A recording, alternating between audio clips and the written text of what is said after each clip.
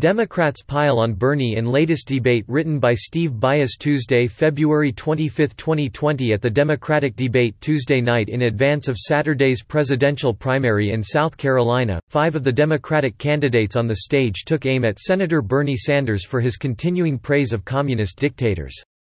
Sanders recently defended his previous remarks in which he praised the late Cuban communist dictator Fidel Castro's literacy program. While admitting that Cuba was authoritarian under Castro, and that he was opposed to that, Sanders said it was unfair to simply say everything is bad, you know. When Fidel Castro came into office, i.e., when he assumed the role of dictator, you know what he did? He had a massive literacy program.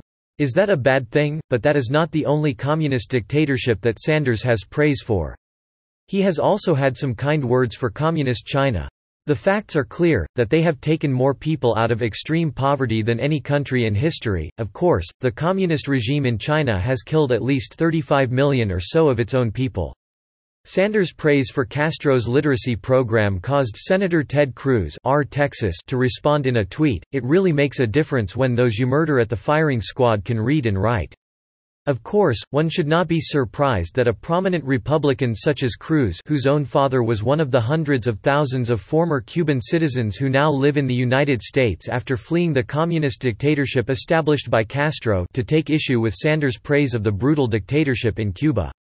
What made the Democratic debate in Charleston, South Carolina, co-hosted by CBS News and the Congressional Black Caucus, interesting is that Sanders' fellow hopefuls for the Democratic Party nomination also zeroed in on Sanders' positive words for a communist regime, with stiff criticism.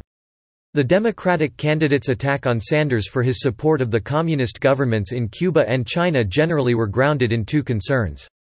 First, the Democrats expressed the fear that a Sanders-led Democratic ticket would lead to not only his defeat at the hands of President Donald Trump, but additionally could hurt Democrats up and down the ticket, including the possibility of losing the House of Representatives. Words such as catastrophic peppered the debate, with allusions to the rout endured by the Labour Party in the United Kingdom led by far-left leader Jeremy Corbyn in the recent House of Commons elections.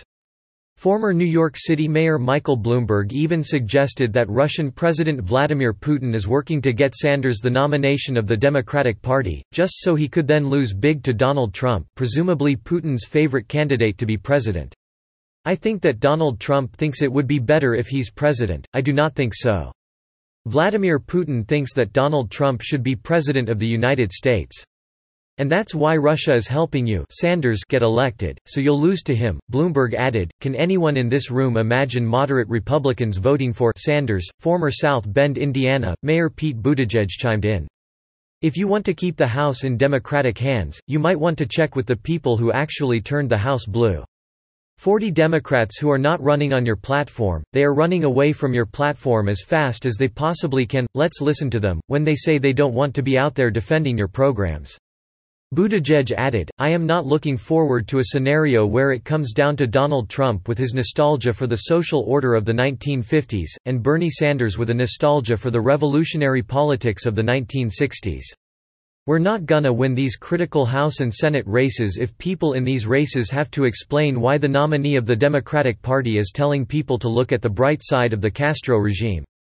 Senator Amy Klobuchar of Minnesota went beyond the question of whether Sanders would lose to Trump to question his proposed spending promises. Speaking of Sanders' explanation on the previous night as to how he would pay for all of his grandiose spending proposals, Klobuchar said, "The math does not add up. In fact, just on 60 Minutes this weekend, he said he wasn't gonna rattle through the nickels and dimes. Well, let me tell you how many nickels and dimes we're talking about. Nearly $60 trillion, Klobuchar then said, "Do you know how much that is, for all of his programs? That's 3 times the American economy. Not the federal government. The entire economy." Interestingly, the one candidate who offered no criticism of Sanders' wild-eyed socialistic spending proposals was Senator Elizabeth Warren of Massachusetts. Warren does not call herself a democratic socialist like Sanders, preferring the term progressive to describe her program's proposals, which essentially are no different than Sanders' ideas. For that matter, despite their criticisms of Sanders, the other candidates offer many of the same policy proposals as the avowedly socialist Sanders, but prefer to dress their proposal up as being more moderate. While the debate centered around Sanders, the acknowledged front-runner for the Democratic Party nomination, former Vice President Joe Biden attacked Sanders' past support of a bill backed by the National Rifle Association that granted gun manufacturers legal protections from liability lawsuits. To make his point, Biden claimed that 150 million people have been killed in America by guns since 2007. More than all the wars, including Vietnam. From that point on, Biden's numbers of 150 million are, of course, preposterous, as that would be about half the entire population of the United States. Such ridiculous statements that are so common coming from Biden are part of the reason that his campaign has done so poorly so far. It is widely assumed that Biden has to win in South Carolina to keep his presidential hopes alive, going into Super Tuesday next week.